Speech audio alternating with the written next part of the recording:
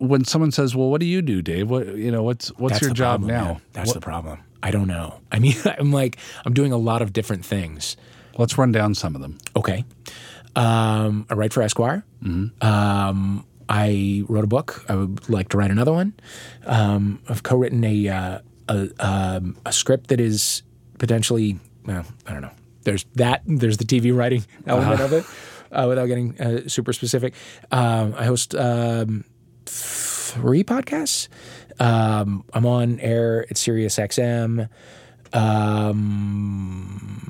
I'm a little bit all over the place.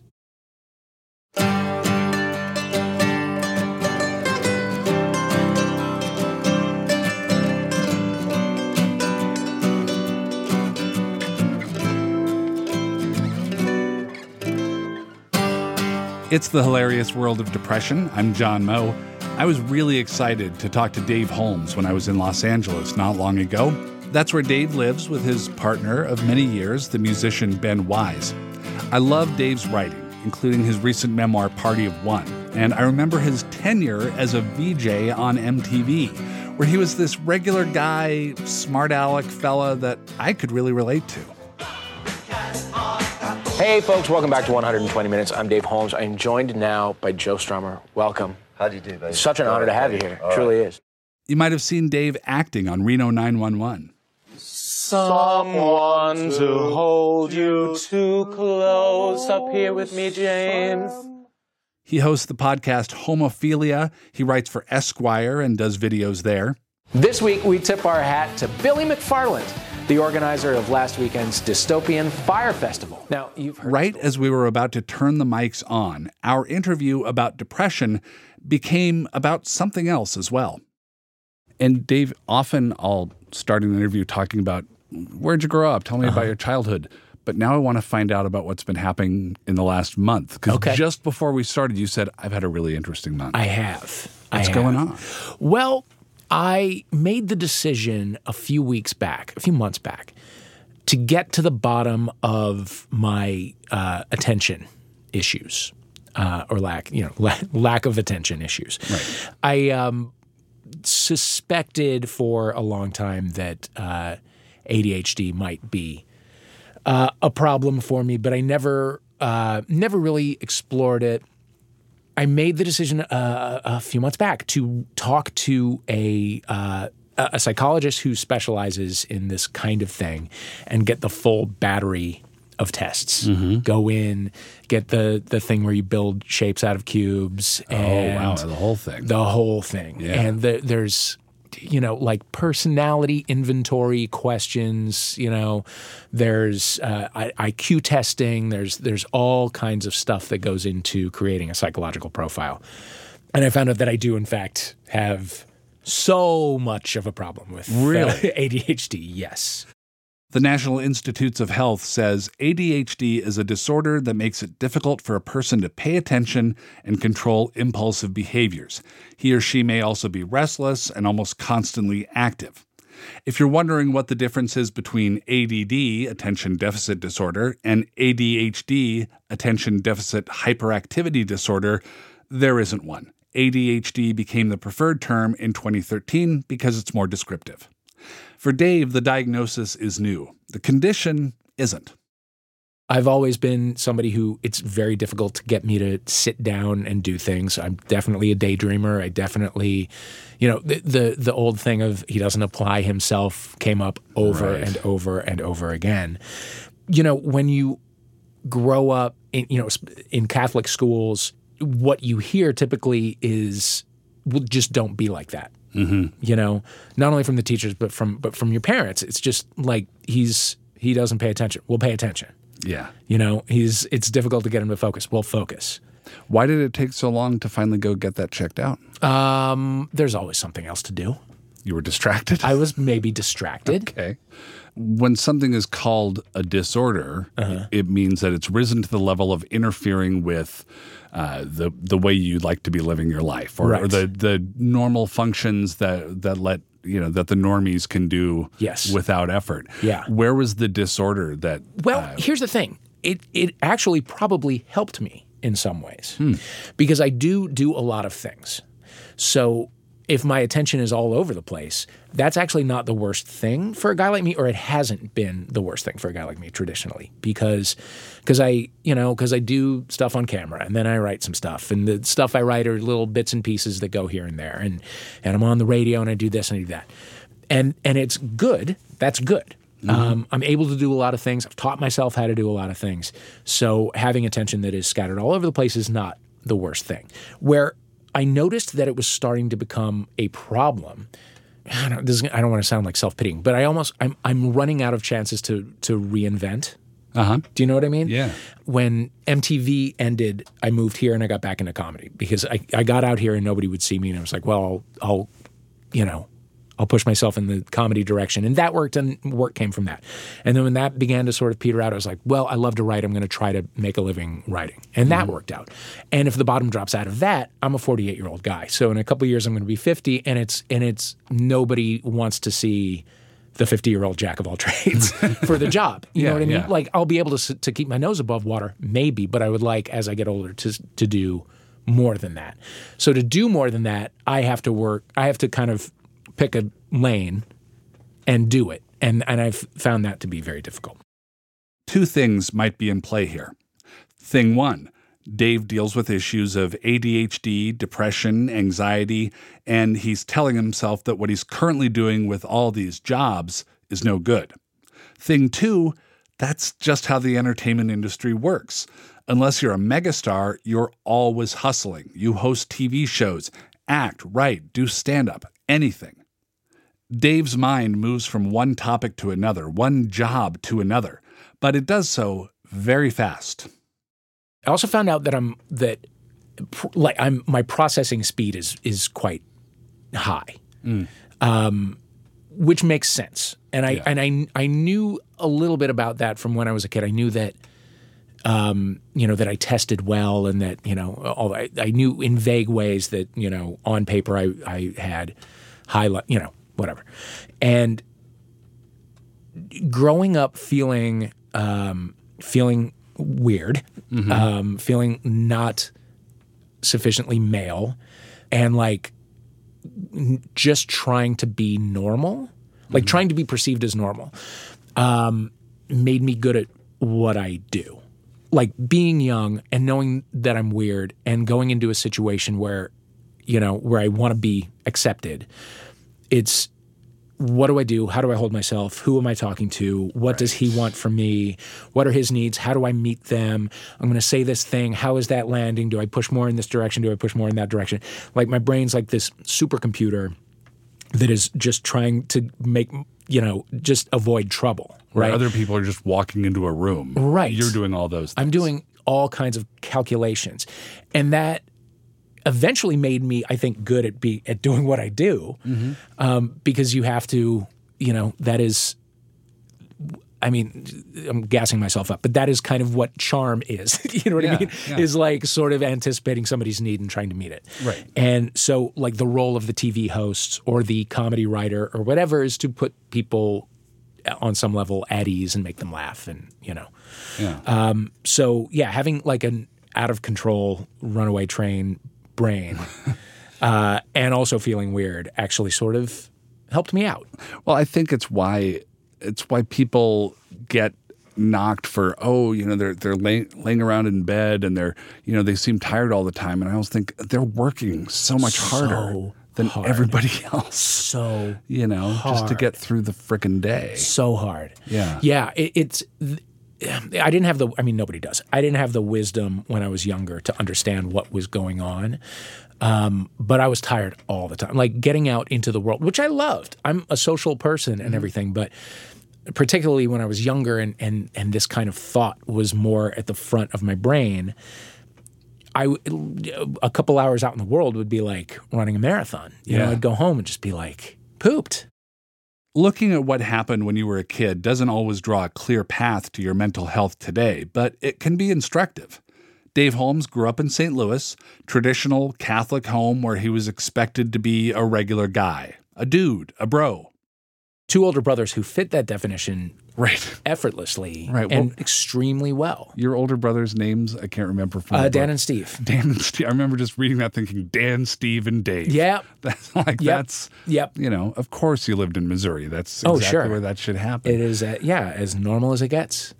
Except you were secretly gay. Secretly gay for sure, but loudly not typically male. Yeah. Very obviously not typically male. Like I just did not take to the boy stuff. You weren't into the sports and the wrestling. Was not into the sports and the wrestling, and my dad was just kind of took it. My mother, meaning like he accepted you. yeah. how you were? I didn't feel a whole lot of resistance coming from him, which I'm lucky in that respect. And neither one was a monster, but I do remember at anytime sports were happening, my mother would be like, well, the guy with the ball there is trying to get it down to the end.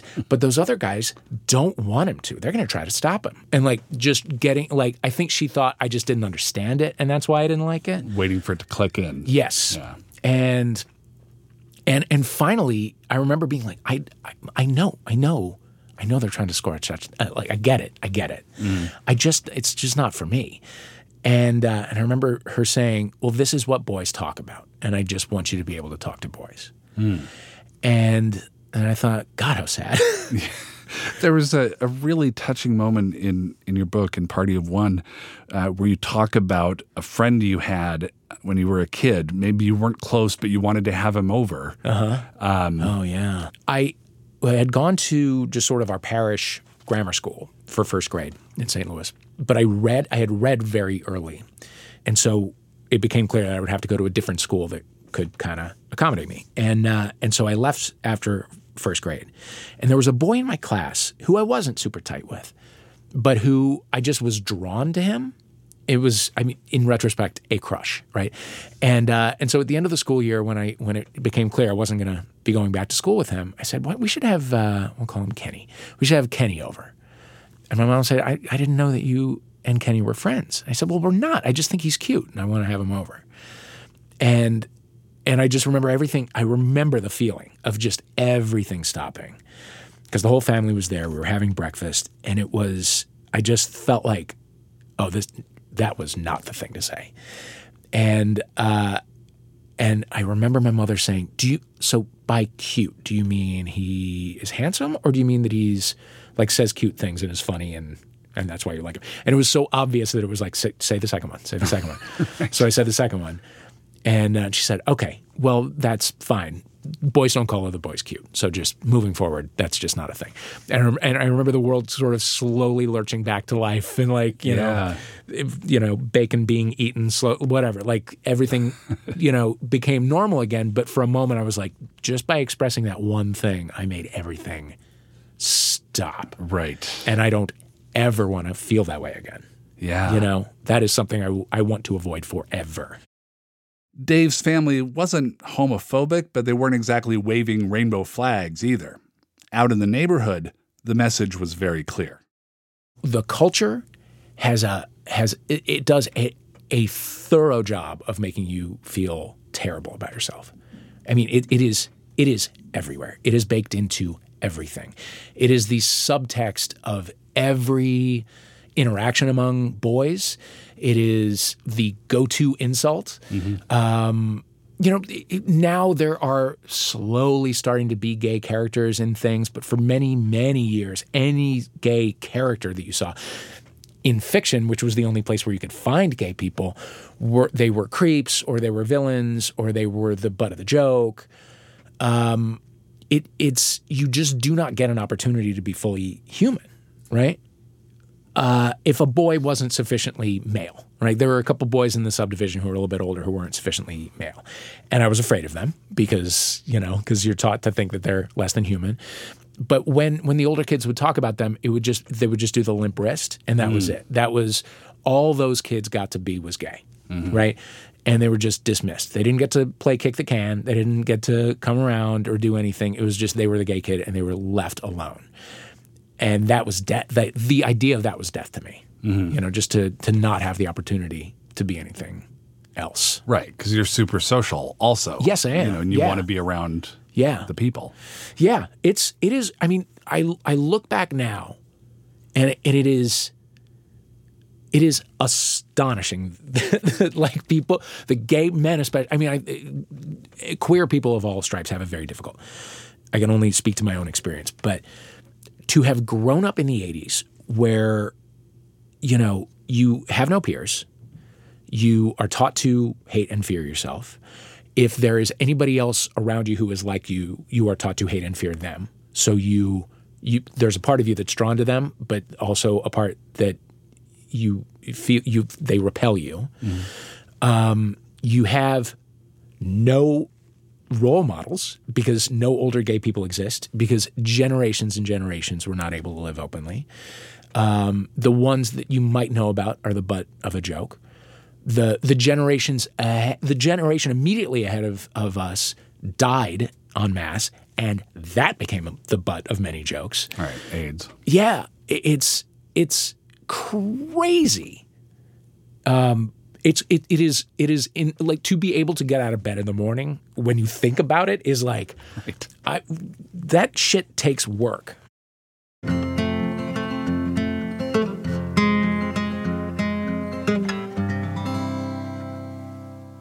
It is important for people of privilege to think about what it feels like to not have privilege, to be told that who you are, who you did not choose to be, is inherently bad. If you're non-white, if you're gay, if you're female, society tells you that you're not as good. It just does. That can make good mental health bad, and it can make a problem much worse. I asked Dave how much of the issues he faced later in life is connected to the homophobia he faced earlier. A lot of it? Yeah. It's partially that. It's partially being told and being told directly from a lot of corners, but indirectly from everywhere that you don't measure up. And if and there's no one to talk to about it, that's terrifying and taxing. But in my case, having an incredible desire to like be a good boy and make my family proud of me and be what I thought you thought a good boy was, and having like a brain that can process very quickly, I think, there's the anger and the exhaustion of being made to feel less than. And then there's just like working like a mother to try to appear normal. Right. That becomes kind of taxing. For Dave, depression was an issue, but he describes it as dysthymic depression. That's where there are no dramatic crashes, just a low buzz of depression that is persistent. And on top of that, he had this message that as a gay person, still closeted, he was bad. And his anxiety gets worse, and he carries all this with him to college at Holy Cross in Massachusetts. I remember having my first panic attack just before my senior year of college. And I was alone. I was driving a car, and I felt like I just felt like my brain was spiraling out, like spinning out of control. Just the gears were like giving off sparks. And I had to pull over and catch my breath. I was sweating. I was crying. I could barely breathe. And at the time, I didn't tell anybody because here were my two things.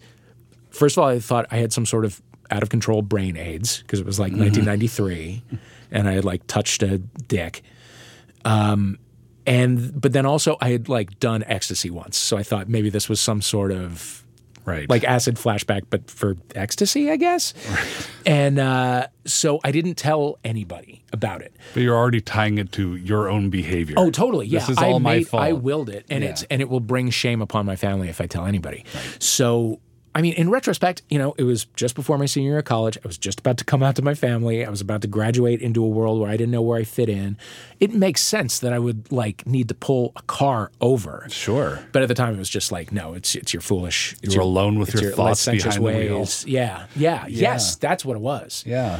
And in the years afterwards, the defenses that I had set up and the mental processes that I had set up just to survive, they began to kind of turn on me a little bit.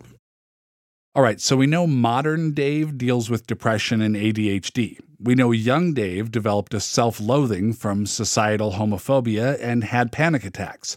And that is, unfortunately, common among young people. What's not so common, suddenly becoming a star on MTV. That's after the break. The Hilarious World of Depression is supported by Health Partners and by MakeItOK.org. Make It Okay is a campaign to start conversations and stop the stigma surrounding mental illnesses. Not just depression, all kinds of mental illnesses. We enjoy having some laughs on this show. It's a way of dealing with depression, maybe demystifying depression a little bit, make it not so scary. But let's not kid ourselves. It's serious.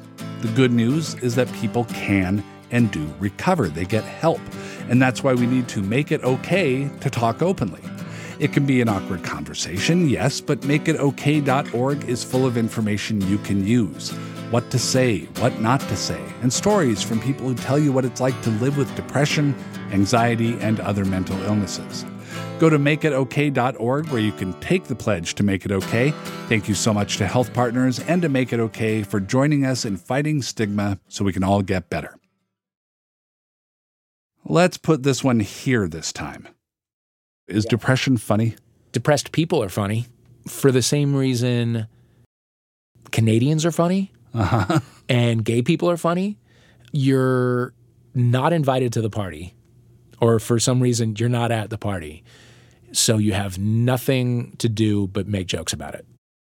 Back with Dave Holmes. By the way, he recently wrote for Esquire about the experience of being a joke writer for a gay porn awards show. It gets very lewd, but it's funny as hell. It's online. Go check it out if you dare. Dave and I were talking about the diagnosis of ADHD that he received shortly before the interview, and I feel like we're making some connections to the rest of his life, which included a series of realizations that he wasn't like other people, that when he tried to just be himself, that was bad. And there's a lot of anxiety and fear going into that. And with all that riding on him, he gets out of college and he moves to New York City.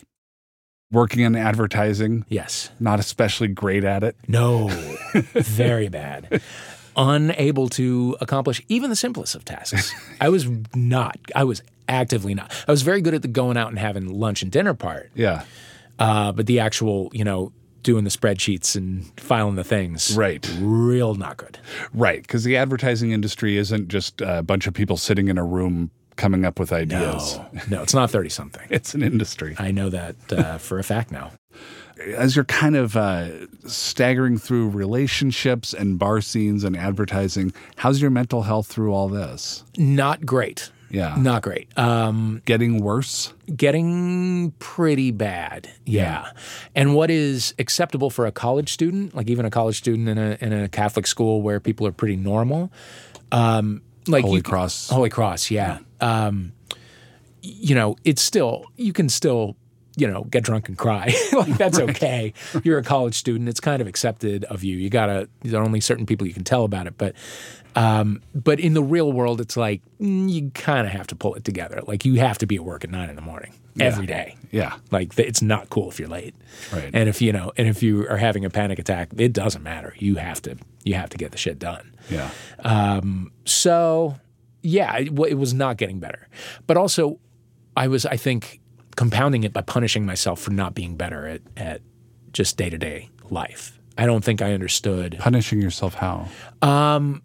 Just telling myself that I was bad or weak or lazy or self-indulgent or whatever. Just, I should be a good boy and put my nose to the grindstone and get the work done.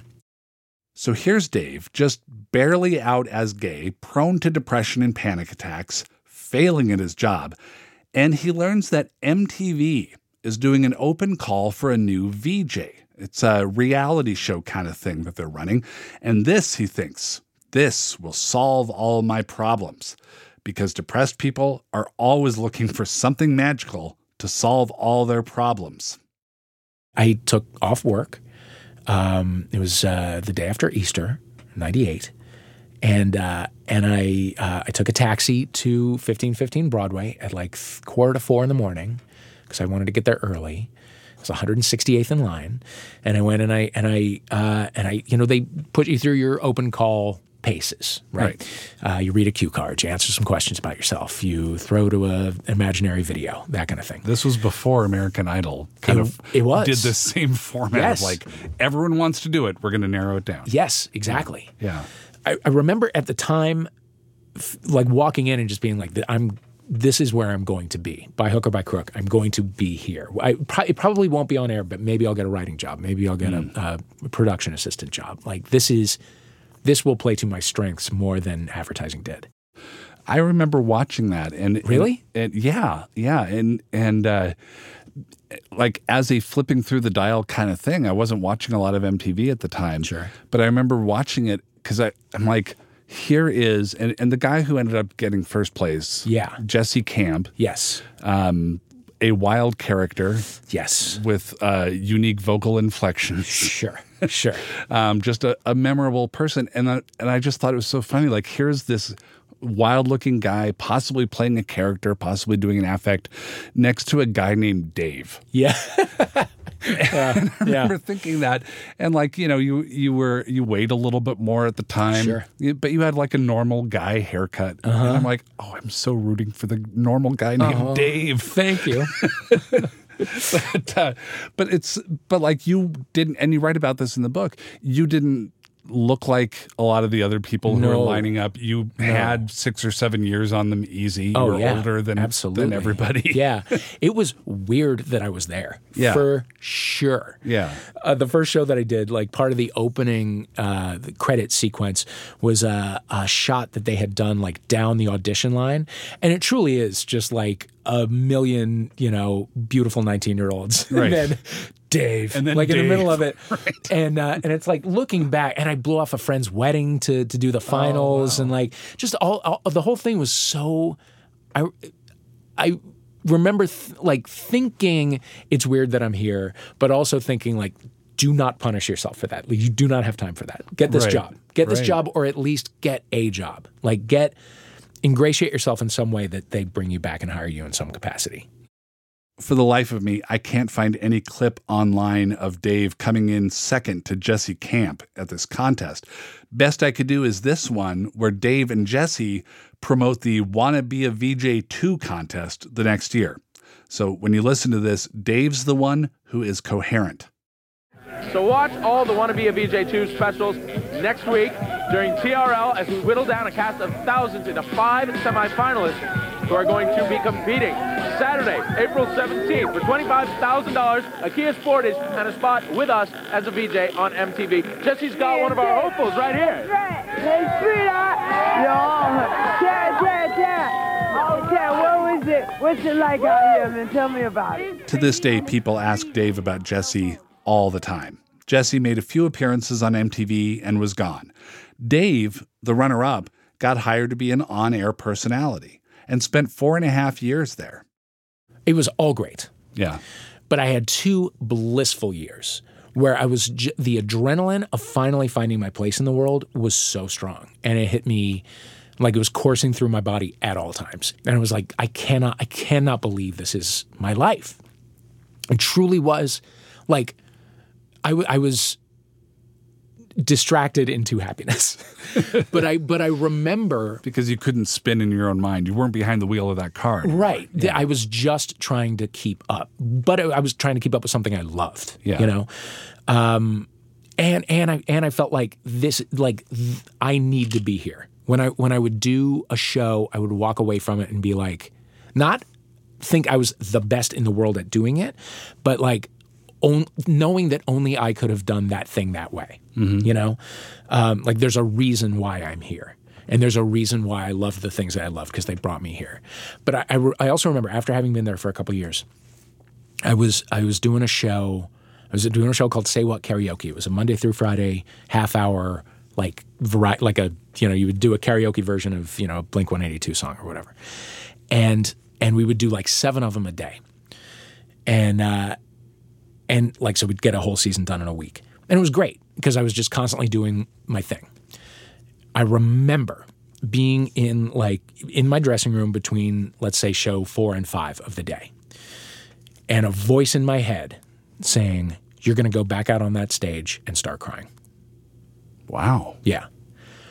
And like I'd had gone down panic spirals or anxiety spirals about certain things, never that specific one and never in that specific way. But it was like, you're like, this is all going to end today. Like you're going to go out there and mess this up permanently on camera today. Wow. And rationally, I was like, no, I'm not.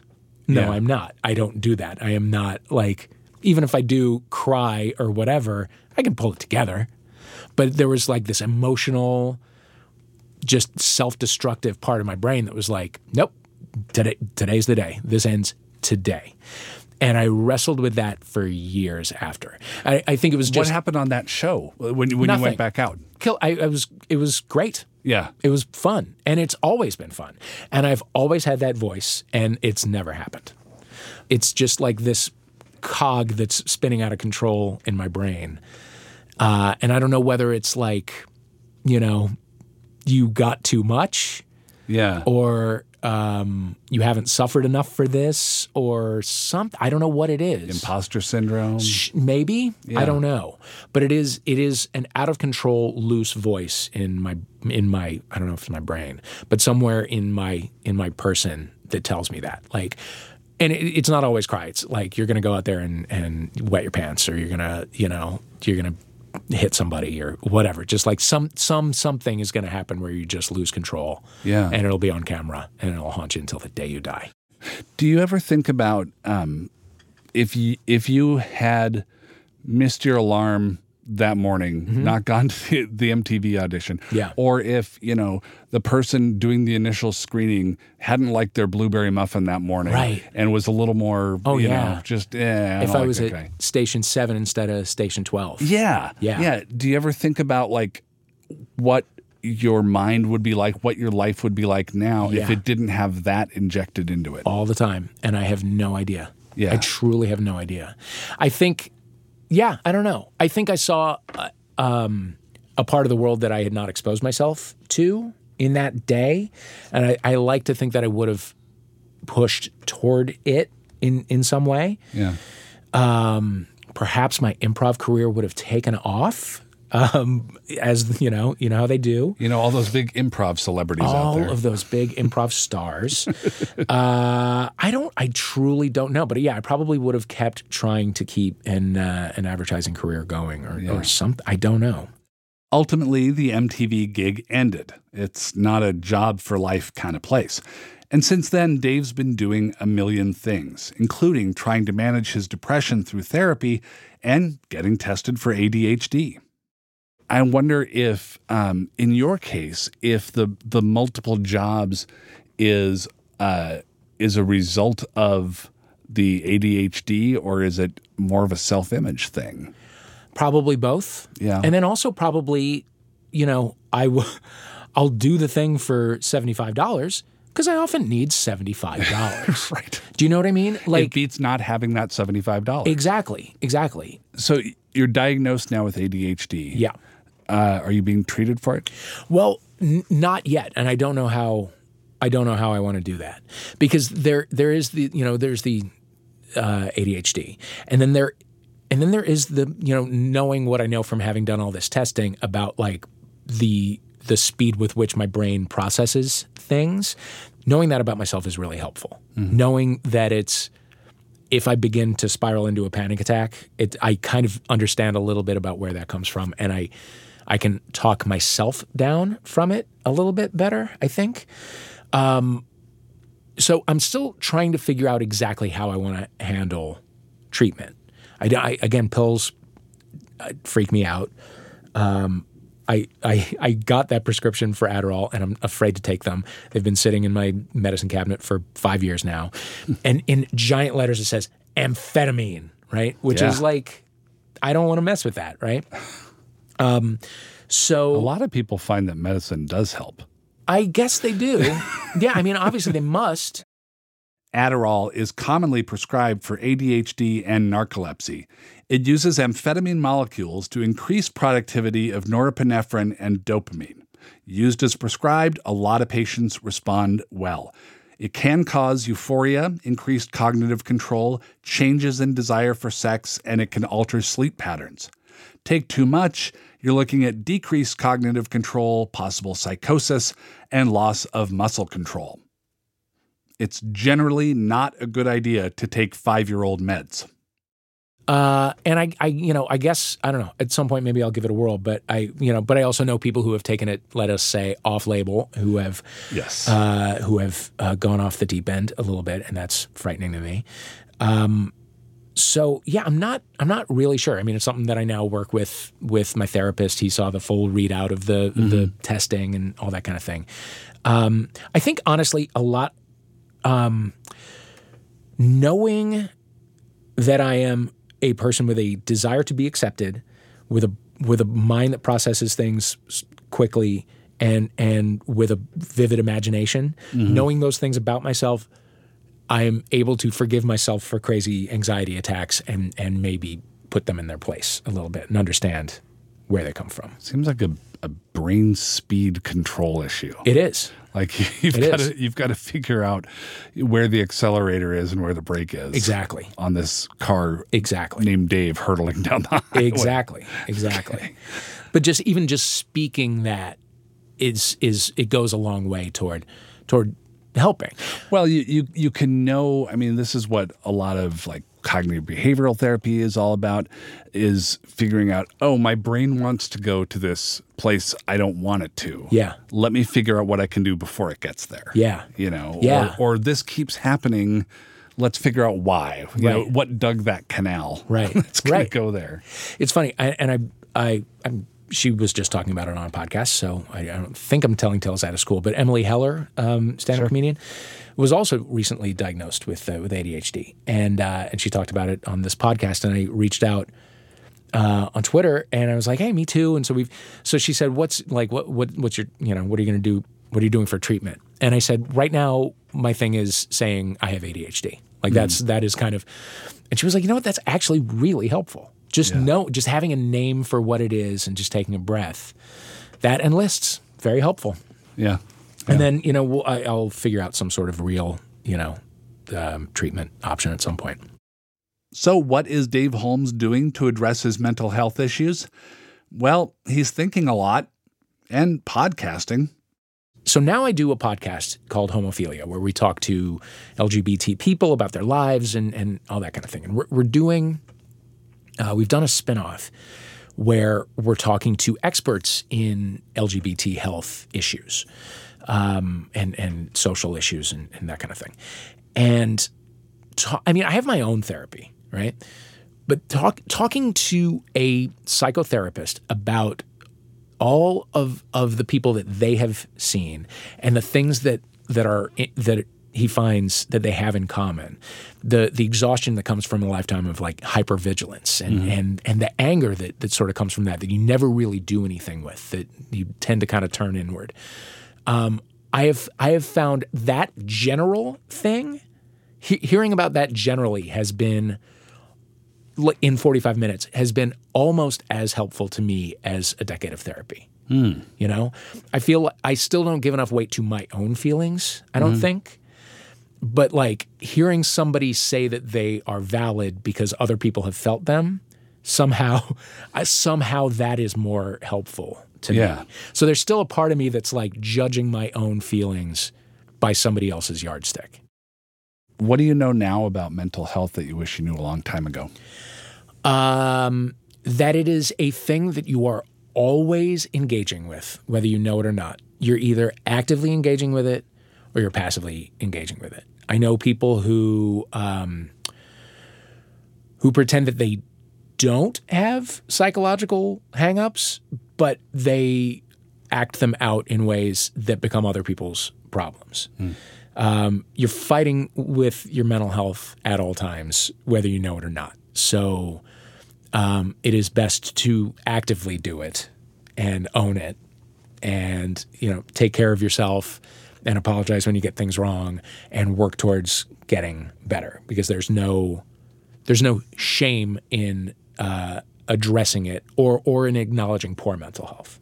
You're making a choice on how you deal with it. Even if you're choosing to ignore it, that's still a choice. Still a choice. It's Yeah. still a choice. Somebody's going to have to put up with your mental problems. Yeah. So it might as well be you.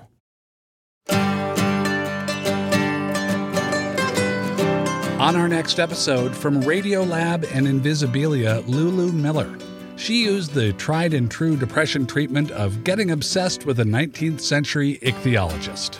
I got to the point where I was like requesting this one arcane text from a science library, and like even the librarians started getting concerned about my mental health. They were like, "You're back again?" Like, and I'm like, "You are a fish science library, but you like it was bad." Yeah. Even among fish librarians, this is dismaying. Like at first they're dazzled someone's there and then they're like, "Is she okay? She's back again." Dave Holmes can be found on Twitter at Dave Holmes. He's not the Dave Holmes who testified at the impeachment hearings. That's a different Dave Holmes. The Hilarious World of Depression is a production of American Public Media. Our production squadron for this episode includes Chrissy Pease, Christina Lopez, Phyllis Fletcher, Jessen Duller, Corey Schreppel, and Eric Romani. Our theme song was written and performed by Rhett Miller. If you need help, confidential help is available at the National Suicide Prevention Lifeline, 1-800-273-8255. It's free 24 hours a day, 7 days a week, 1-800-273-8255. The Hilarious World of Depression is supported by Health Partners and MakeItOK.org. Make It Okay is a campaign to start conversations and stop the stigma around mental illnesses. MakeItOK.org has information that can help you and your loved ones.